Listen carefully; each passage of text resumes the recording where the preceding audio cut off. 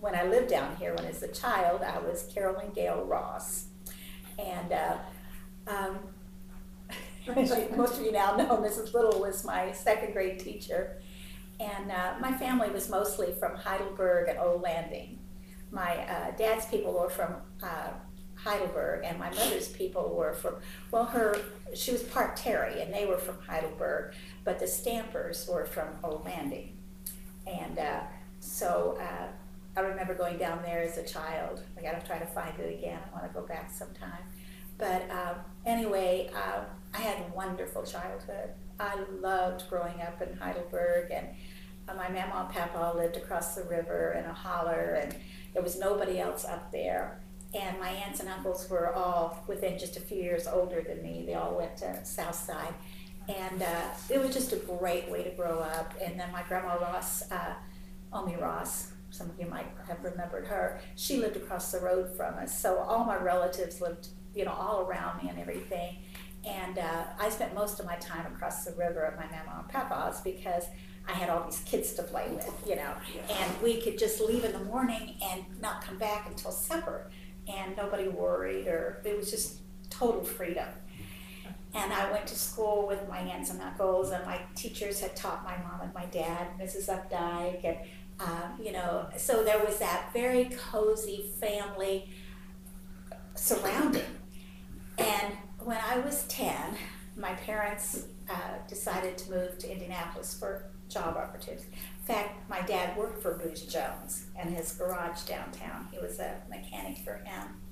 And so anyway, they moved us to Indianapolis, and I cried my eyes out for years and years because, I left this close-knit community, and Southside was such a wonderful little school. I mean, it was just special. And I went to the city, great big city, which I'd never been to before, and we moved in the inner city. And the kids were the meanest kids I've ever seen in my life. It was so mean. And back in the 50s, we left in 61, but little boys just didn't hit little girls down here. That just wasn't done, And those little boys thought about nothing about slugging you. I mean, it was just culture shock.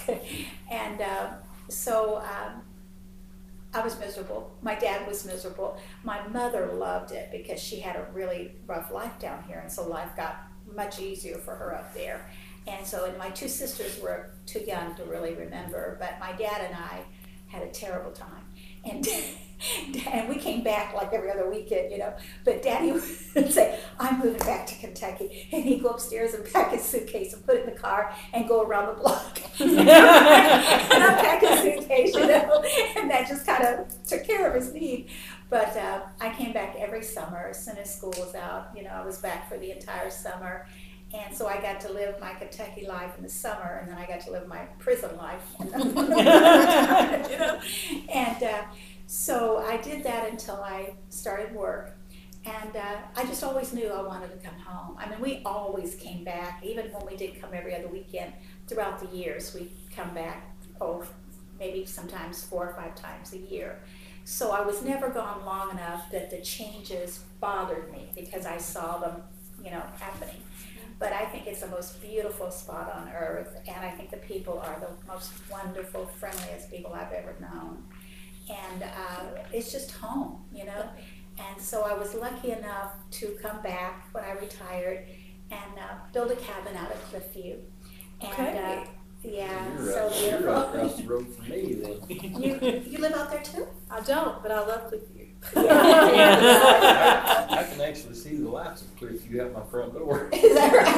Yeah, when you said you were on 715, I knew you were close. And what worked so great for me is that we have security there, so I can go off and be gone for whatever amount of time, and I never have to worry. It is a gated community. Yeah, it just You have works to pass great. that ticket. You know where the cemetery is there at the main office, Uh-huh. front office?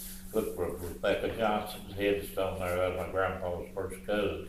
She owned all that property in there Is for that a time right? or another. So I stopped by to see Rebecca. I remember when Beautiful Cliffview was country. nothing but a briar patch. I was so Old happy. bridge. Plenty of states. And Yeah, you when, have lots of grouse too. When Richard Yeah. White developed that, I was just ecstatic, because I knew it, as soon as he started developing, I started coming down and staying, and I knew that eventually that's where I was gonna be.